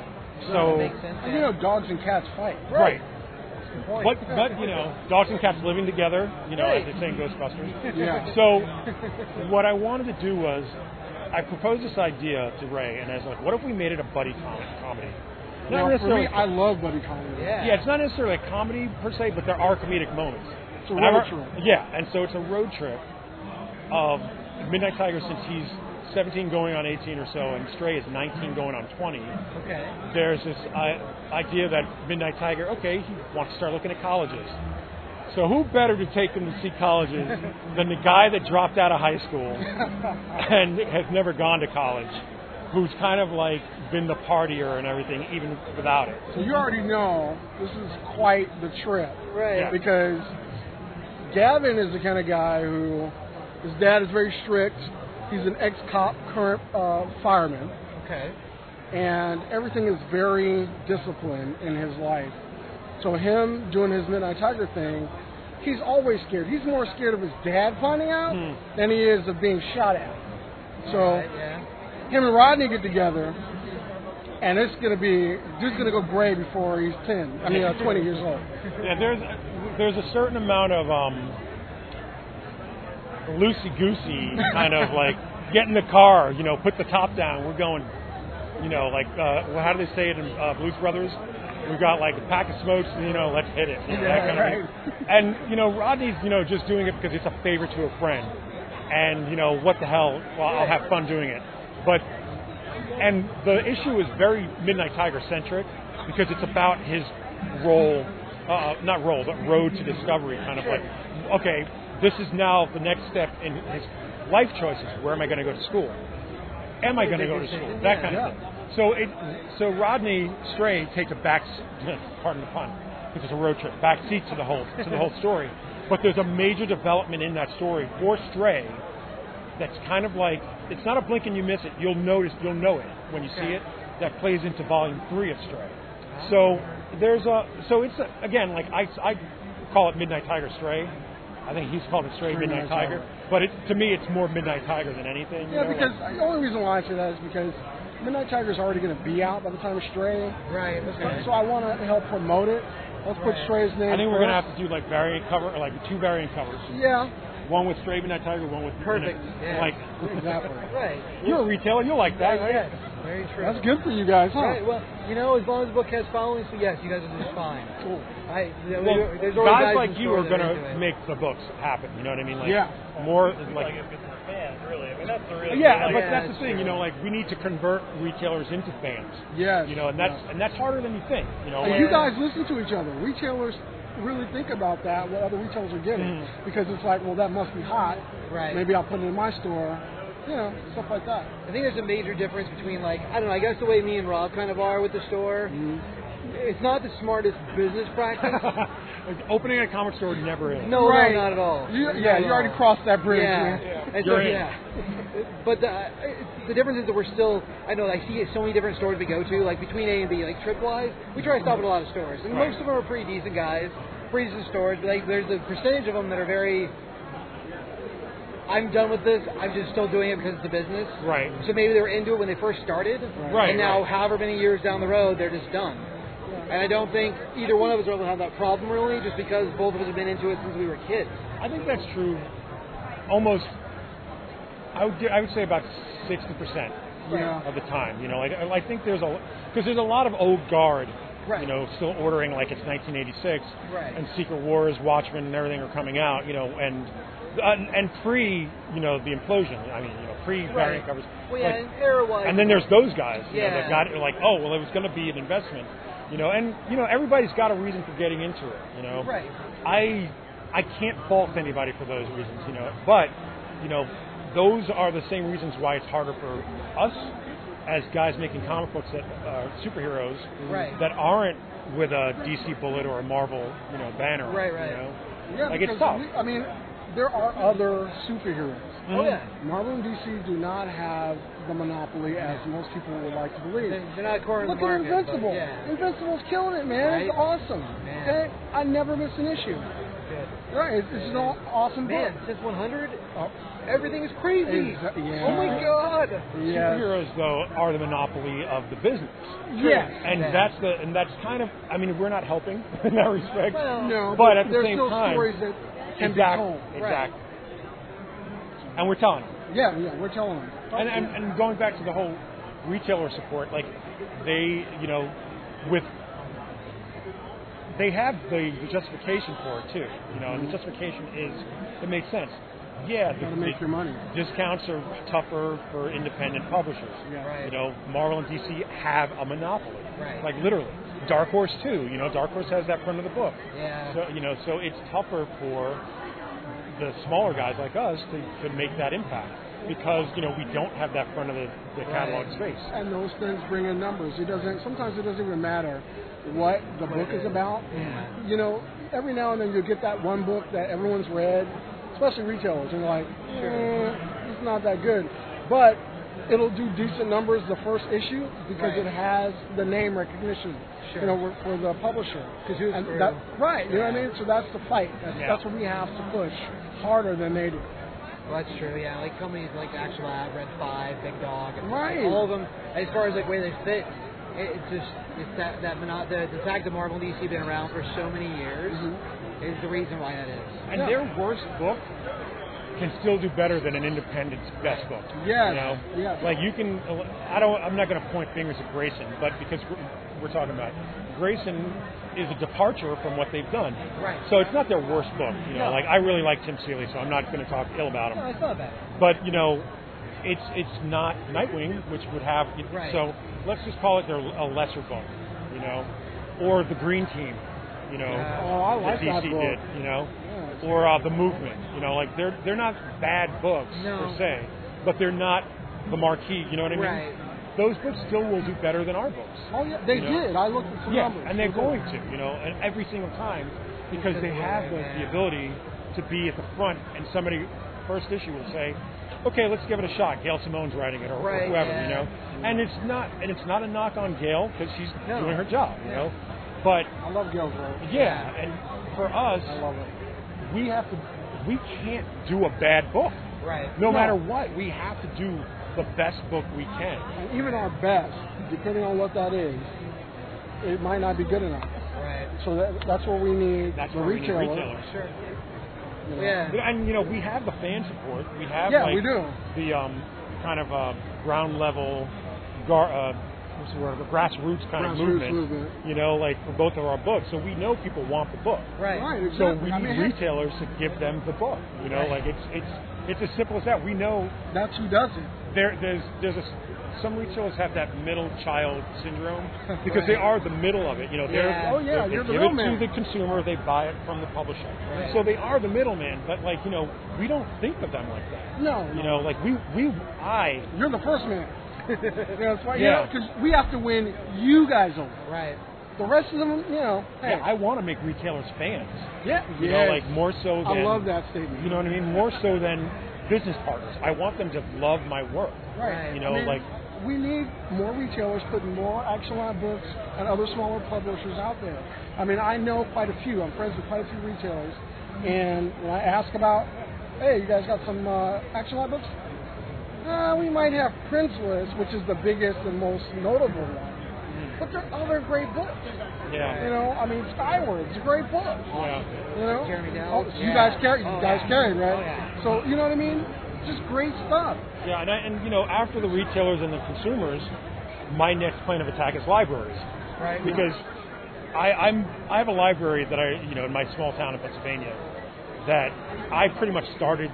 I wouldn't say I started their graphic novel collection, but I made sure they had like the perennials. You know, like I gave them Princeless too. You know, I gave them out of my own collection books. Right. So like I'm trying to like just kind of get this. I want comics in more hands, you know, and the more comics that are in more hands. And granted, that small town in Pennsylvania doesn't have a comic book store. You have to go an hour to Pittsburgh to get, you know, like a really good comic store. I mean, there's ones closer by that I'm really, big fans of. New Dimension Comics. I don't mean to say that on another comic book podcast, you know, but New Dimension Comics, like they treated me like king, you know, and they love Action Lab too. So I'm trying to develop a relationship with retailers to kind of, again, convert business partners into fans. Right. You know, because like if you're excited about a book, you're going to get some, you know, it's a lot easier for us to get other people. Yeah, you're going to get somebody else excited. You're going to be able to say, like, you know your pull list. Oh yeah. You know what I mean? Like, and you can say when Midnight Tiger comes out in 2 weeks, you know, or next week, I'm not sure. I'm not sure. But you know, like it's coming in 2 weeks, let's say. But you can say to the person that buys Spider-Man, like, I think you'll like this. Right. And because you've read it, and because you know, and like when Stray comes out and you see somebody buying Wade and Chris Samnee and Daredevil, right. You can go, you like this, you know, like, and somebody will flip through. Look, via the Netflix suggestion box, you know what I mean? Yeah. Because you watch this, we recommend this. Yeah. Yeah, that's just kind of how it is for us. Yeah, I mean, you got to do that. Be Netflix. Right. Yeah, I mean, that's what we need. You know, we need. Retailers don't have to feel inferior. Yeah. You know, like in any respect. You know, they are as important to this as we are. I think, really, honestly, more important sometimes because we can create it all day long. I don't want to lay it on thick. No, but you're not wrong. No, I'm not. I'm just being factual. we can create this stuff all day. Right. I know people who have created comics, never have shown anyone. It's you guys who put it in everyone's hand. We can put them online for free. Right, but who's going to lead them, man? That's You know? true. It's all about leading. I mean, hey, I know that there's water somewhere outside, but somebody got to show me where Right, it is. that's true. You know, so that's you guys. That's what you do. There's also the idea of like how movies work. You know, like you can have all the money in the world to make a movie. If no one shows up, and it's not even in the movie theater, Right. you know, it's just harder to make that movie happen and make it real. Right. And that's the thing too, is that, you know, the retail community makes these things real. You know, like we can print them, Right. but unless you're selling them, they're not real. That's right. That's true. That's a good point. Yeah. And don't get me started on Kickstarter. Because Kickstarter is a way to kind of circumvent the retail. It is. It's almost like direct. Yeah. Right. You know. But you know, that's why Stray's coming out twice. Right. You know, like there's 2 issues of Stray, 2 number 1 issues, I should say. Like there's a Kickstarter exclusive, and then for like the people that backed it, it's almost like they're getting a variant cover. You Well, know that's what I mean? how I build it. I mean, there's still some stuff I got to send out, but I told everyone else what I'm going to do. I'm going to send them the digital copy, actually, of the second issue, because I promised it to them. I mean, I've been late. I ran out of funding, all that kind of stuff, but I'm trying to do the best I can for those people because they made this happen. Sure. And as a matter of fact, that is the only reason Kickstarter and everyone who backed me is the only reason this book is here. So you know, I'm in the same boat. Right. Right. So they deserve as much stuff as we can give them. Sure. Because they supported us when nobody knew who we were. Right. So, And that's a good thing about Kickstarter too. Yeah. It gives you guys a chance at least show it. Exactly. If nothing else. That's true. Yeah, that's how I found Down Detail. Yeah. I thought our buddy Curtis found you. Oh, awesome. And like between the two, like if I hadn't been for him someone on it, I would have never heard about I mean, it. there are really good books that have failed on Kickstarter that that didn't deserve to fail. I mean, I don't want to. I don't want to. I'm not going to. I don't want to say it like in terms of like he's a failure, but I love Dynagirl. Dynagirl is one of the best webcomics. I looked at Dynagirl. It is the best webcomic. I mean, superhero. Yeah. There are other ones that I really, really like that are not super related, but Dynagirl, dude. I do a superhero webcomic called Prisoner of None, and I looked at Dynagirl for how to do a webcomic. You know what I mean? Like that was my model. And Carrie Kelly did not deserve to fail at it. You know? No, he should have exceeded whatever his goal it's was. a great book. So it could sit on the shelf anywhere. Yeah, at some point. But to me, like I got lucky. You know, like that's the way I look at it. You know, I got 300-something backers that I'm proud of every single one of them, and I thank every single one of them. You know, I thank you guys all the time. You know, so. I thank you when I don't have anything to thank. You know, like when I get home from here, I'm probably going to send out a thank you to everybody again for making, because I think, you know, the Kickstarter backers, like Ray said, made Action Lab happen. They did. You know, like you know, the fact that we can at least say, I hope that 332 people are going to buy the Action Lab t-shirt. Right. You know, we can also say maybe that the 670 whatever on Facebook that, you know, that's 300-something people that didn't back it. Right. You know, maybe they're going to buy it first. So yeah, exactly. It's very, you know, it's hard to market yourself. Sure. It's hard to sell your own book. When you're used to being the creator, right? Right. Yeah, it's something we always want somebody else to do for us because we're more comfortable creating. Absolutely. So thank you, retailers. Thank you. And thank you in advance for selling crap loads of Stray, because you know you're going to want to. Right. And you're going to want to sell Midnight Tiger because... It's the new crack, guys. It really is. Get on the ground floor. Ask me a new question. Yeah, another question. Okay. Lightning round? A little bit, kind of. Okay. So if you're stranded on a desert island, what 5 items would you take with you? Oh, My 5 God, items. man. 5. I only need 2. Can items be... Do people count as items? They can, yes. Okay, my wife, my daughter, my dog, my... That was so easy at that point. I need a John Coltrane CD and something to play it on. Wow. See, that wasn't hard. My wife is that's why I'm bringing my wife, because she can shoot a gun. She knows how to hunt. Oh, nice. Because she grew up in Pennsylvania, and she's a better handy person than I am, so she'll build us a hut. So I gotta bring her. That's you? Yep, that's me. All right. And something to listen to while she's building the hut. Listening to you gave me time to think. Jamming out the giant steps, just like, you're doing great, honey. And he's singing Coltrane.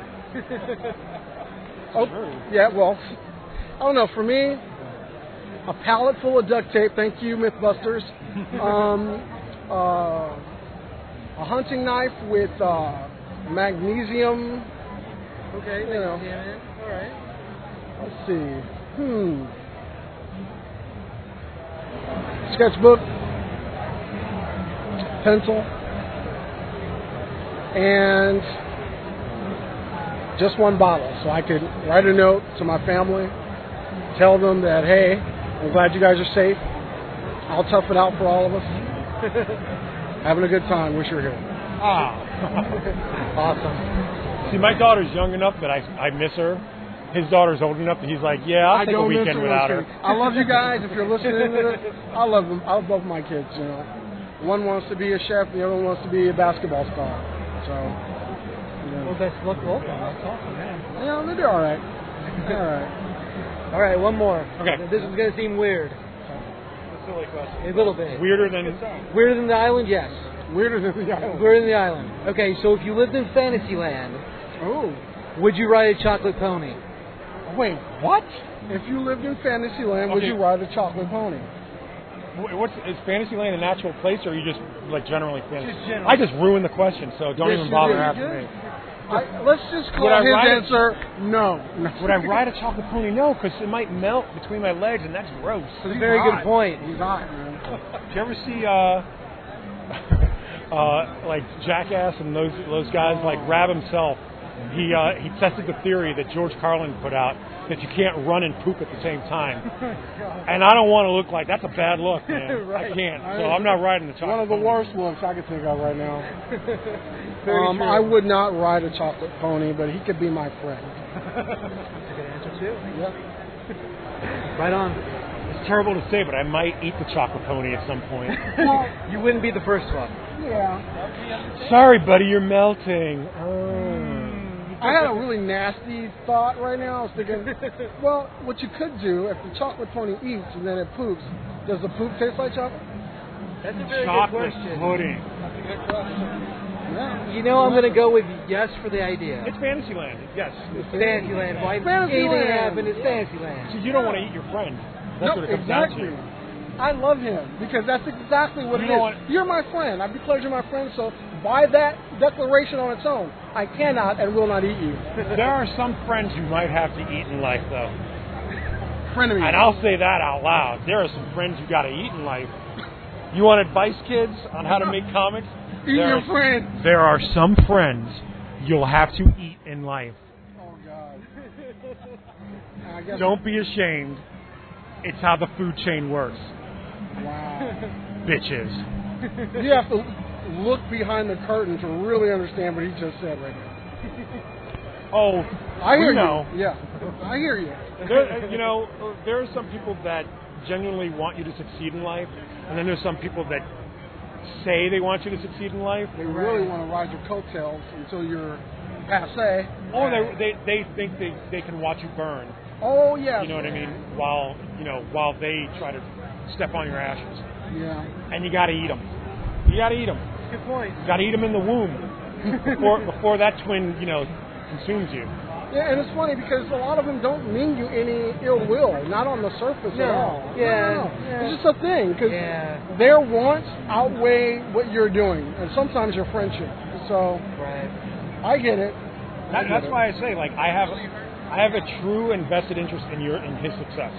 I know, and for all my friends, I'm not going to name drop, but there's people that I want to see succeed because either they were there when I wasn't succeeding and they were there with a quick word or something, or even less than that, they just are people that deserve to succeed. Sure. Exactly. And some people deserve to be eaten. This is what it is. Chocolate pony or not. He was born a shark in another life. Right. You don't eat your shark friends, but your tuna friends. I don't know. You might eat them. There's something to that, but I don't know. I feel like I'm a genuinely easygoing, nice person. Yeah. I think I'll vouch for that. I think it takes a lot to get on my bad side, and like it takes a lot to get on my bad. I'm willing to take a lot, you know. I know. And but then like pettiness and like little things, they mean so much, you know. Right. Like when you just peck your wife on the cheek, or you know, or your daughter. They like, add up. When I pick up my daughter, she has this thing where she'll like put her hand on my shoulder and she'll just go like this. You know what I mean? And those mean so much. But the thing is, the opposite of it is too. You know, the petty things and the small things mean a lot when they're petty. You know, so that's true. I have no tolerance for fools. I have no tolerance for stupidity, and I have no tolerance for pettiness. You know, so I'm very. You just get me on the right day. You know, I'm very easy. And the right day is pretty much every day. But like, but until you do something petty, until you step over the boundary that I set up for you. You know. Yeah. He's my brother, so he can do no wrong. But I would never do anything. Right, That's what it is. But I mean, but that's what I mean. Like, you know, like I adopt people.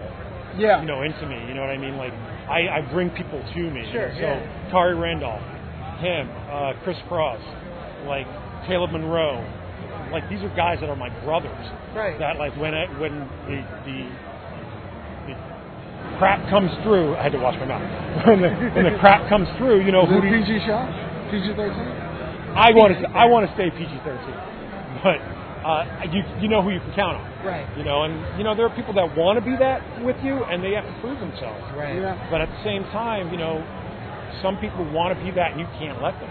No. Yeah, you can. A certain level of it either fits or it doesn't fit. You know. Yeah. I mean, there are frenemies. I mean, my daughter gave me that word, frenemies. Yeah. I never really heard it before, but I got a couple frenemies. Yeah. And you know, usually what happens with frenemies though, you know them a long time, Right. then you become successful. I don't believe, I haven't changed. I think whatever it is, you become more of what you already are. Right. If you're broke, but you're a crack addict and you won the lottery, you're going to buy a shitload of crack. Sorry. But that's what you do. Right. It's not all of a sudden you become a saint or a philanthropist. Right. You're going to be more of yourself. If you're already a nice, awesome person, you're going to do awesome stuff with that money. Right. So if you're, friends way back, right, and you have become a little bit more successful and they're not so much, you see what happens. Right. And then there are people who are exactly the same as they were before you got money and after you got money. Right. Those are the keepers. Those are the ones you swim with, not the guys you eat. So that's my addition to it. There are people that are going to get eaten. Look at this guy. And he's supposed to be the nice guy. I'm a New Yorker. I didn't lose that. You know. That's very true. I think that's why I like him. I'm a California boy, but I'm not typically California-esque. Right. I'm laid back, but I'm all about #real talk. Yeah. Well, I'm from Compton, so it's kind of like we're New York too. Oh yeah, good point. Yeah. Good point. We'll tell you off. I will give you that one. Yeah.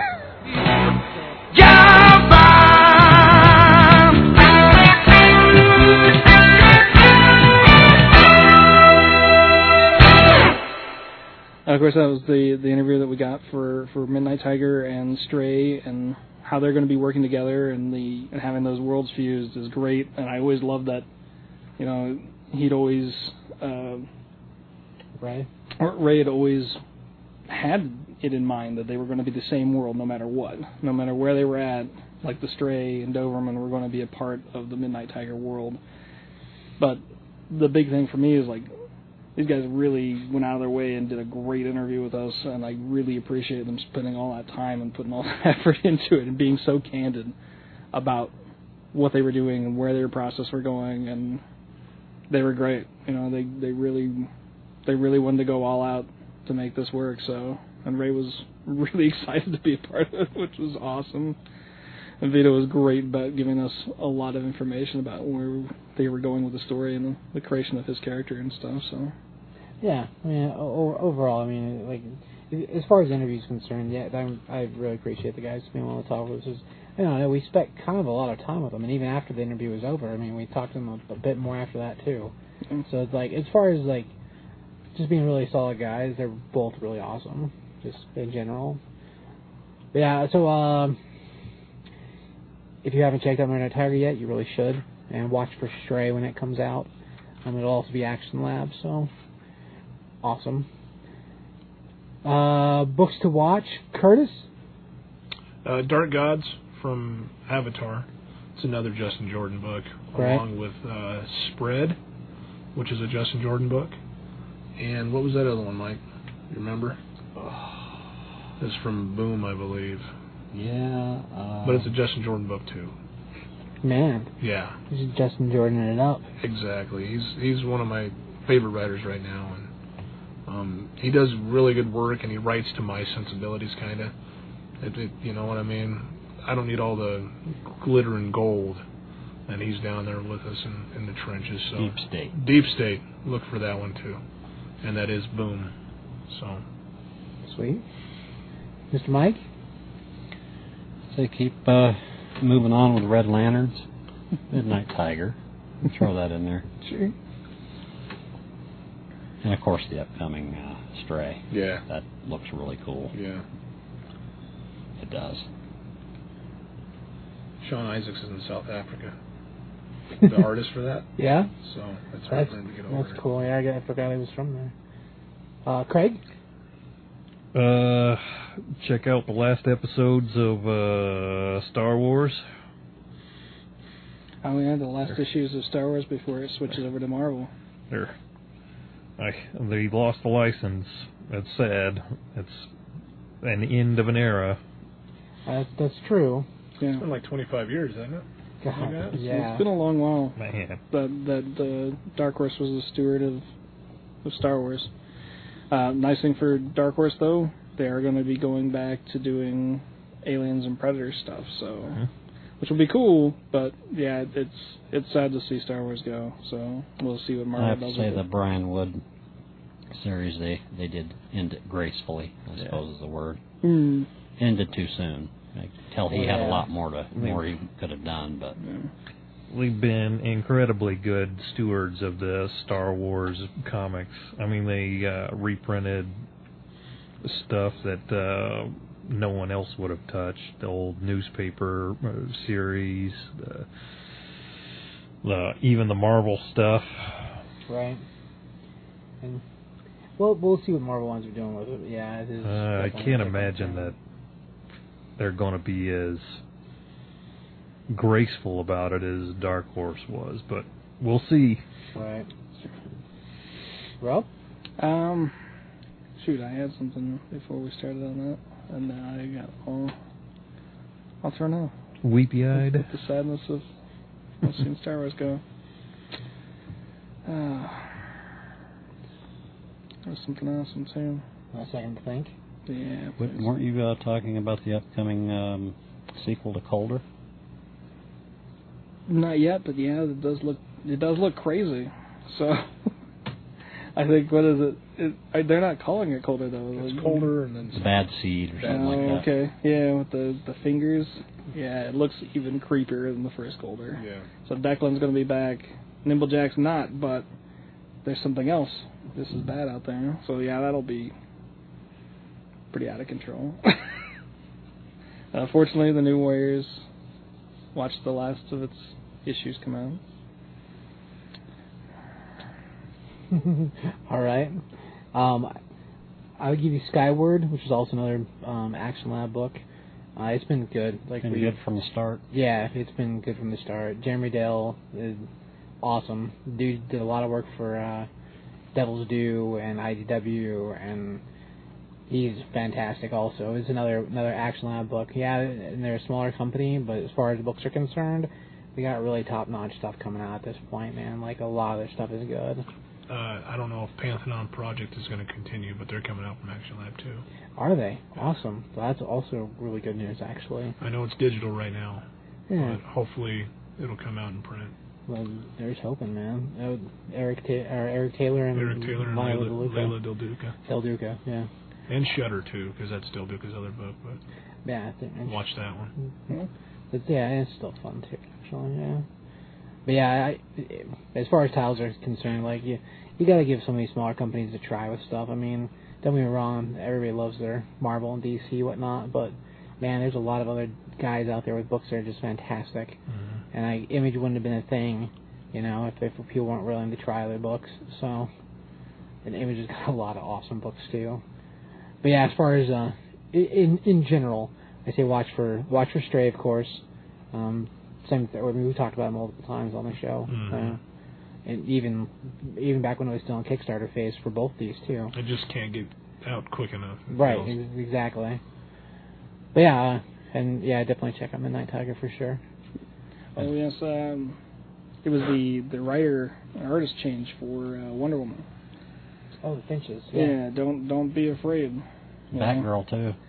Yeah, this is true. There's a little bit of, who knows what that's going to be, but like I think the Wonder Woman's going to continue to be really strong. The changes that they've made, I can't see Wonder Woman changing to be a bad book. So don't drop the book just because the artist and writer are changing. Keep going. Wonder Woman's going to be fantastic, but do keep an eye on what they're going to do with Batgirl, because it's going to be a big change with her as well. You want to hang in with Batman and Robin too. Robin Rises. This is true. Robin Rises is going to be huge. It's going to be a huge story. There was, it just came out, but Infinity Man and the Forever People, the last issue was drawn by Jim Starlin. And, oh, really? Yeah, so keep your eye out for that book. And your buddy's going to be making an appearance soon. Who? Guy Gardner. Donde. That means where? It's right there in the book. I didn't look at it. I love Guy Gardner. Where, though? I'll show you. Okay. He's going to be playing a big part in the whole new Lantern series. Yeah, because that's the Godhead thing. Yeah. Yeah. Which honestly, the Forever People sneakily is sneaking. They're the ones that are bringing up the Godhead. Yeah. So. Yeah. It'll be different. It'll be interesting to see what they're going to do. I've really liked what they did with Orion in both Wonder Woman and Superman, and I couldn't have cared less about Orion before. So I'm really interested to see what the take is going to be on the rest of the new gods. A lot of the designs look fantastic, but characters like Light Ray, yeah, but he looks great now. I'm still learning the names of the Forever People too, because I see the big bear guy. How many issues of that's been out so far? Number 3, I think, just came out. And you've read them all? Huh? You like it? Oh yeah, that's a different take on the new 52, but I'm not familiar with the old stuff. I guess the Forever People. Yeah. I mean, like the new gods. Well, no, on the 52 itself, because it's not like anything else out there right now. Okay. Legionnaires is gone. Yeah. So this is kind of not picking up where that one left off, but introducing new characters introduced into a new field. Well, yeah, it's like Midnight Tiger. Basically when you look at the new gods, they're basically like DC's Thor pantheon. Mm-hmm. So you have your kind of Odin character and all the other smaller gods underneath them.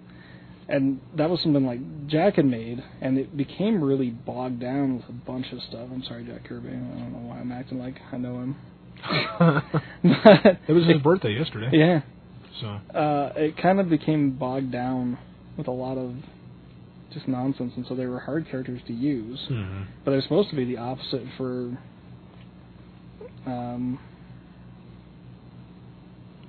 Apocalypse. Yeah. And Darkseid's group. So, they deserve to have a neat look into them. And, with the new 52, you can clean it all up and make them better. So. I agree. Or at least more accessible, anyways. And Keith Giffen's working on it, isn't he? Yeah. And Dan DiDio, I know he's the devil, but... Yeah, he's got a hand in it, too. Yeah, I know he's a devil, but... I'm glad that Keith kind of stepped it back, though.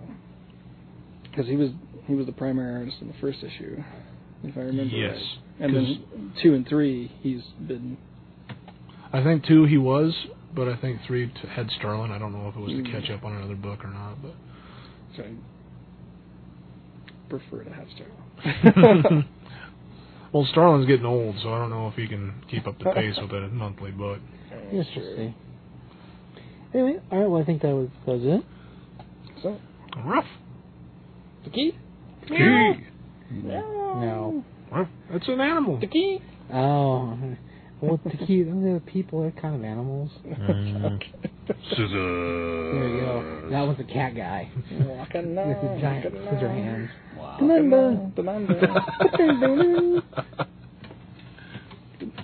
Make animal sounds if you like. I'm a dog. Right? That's right. I'm a dog. I'm a dog. Gobble, gobble, gobble. What's that noise that the tauntauns make around? Yeah. 恐ろしく勇気宇宙刑事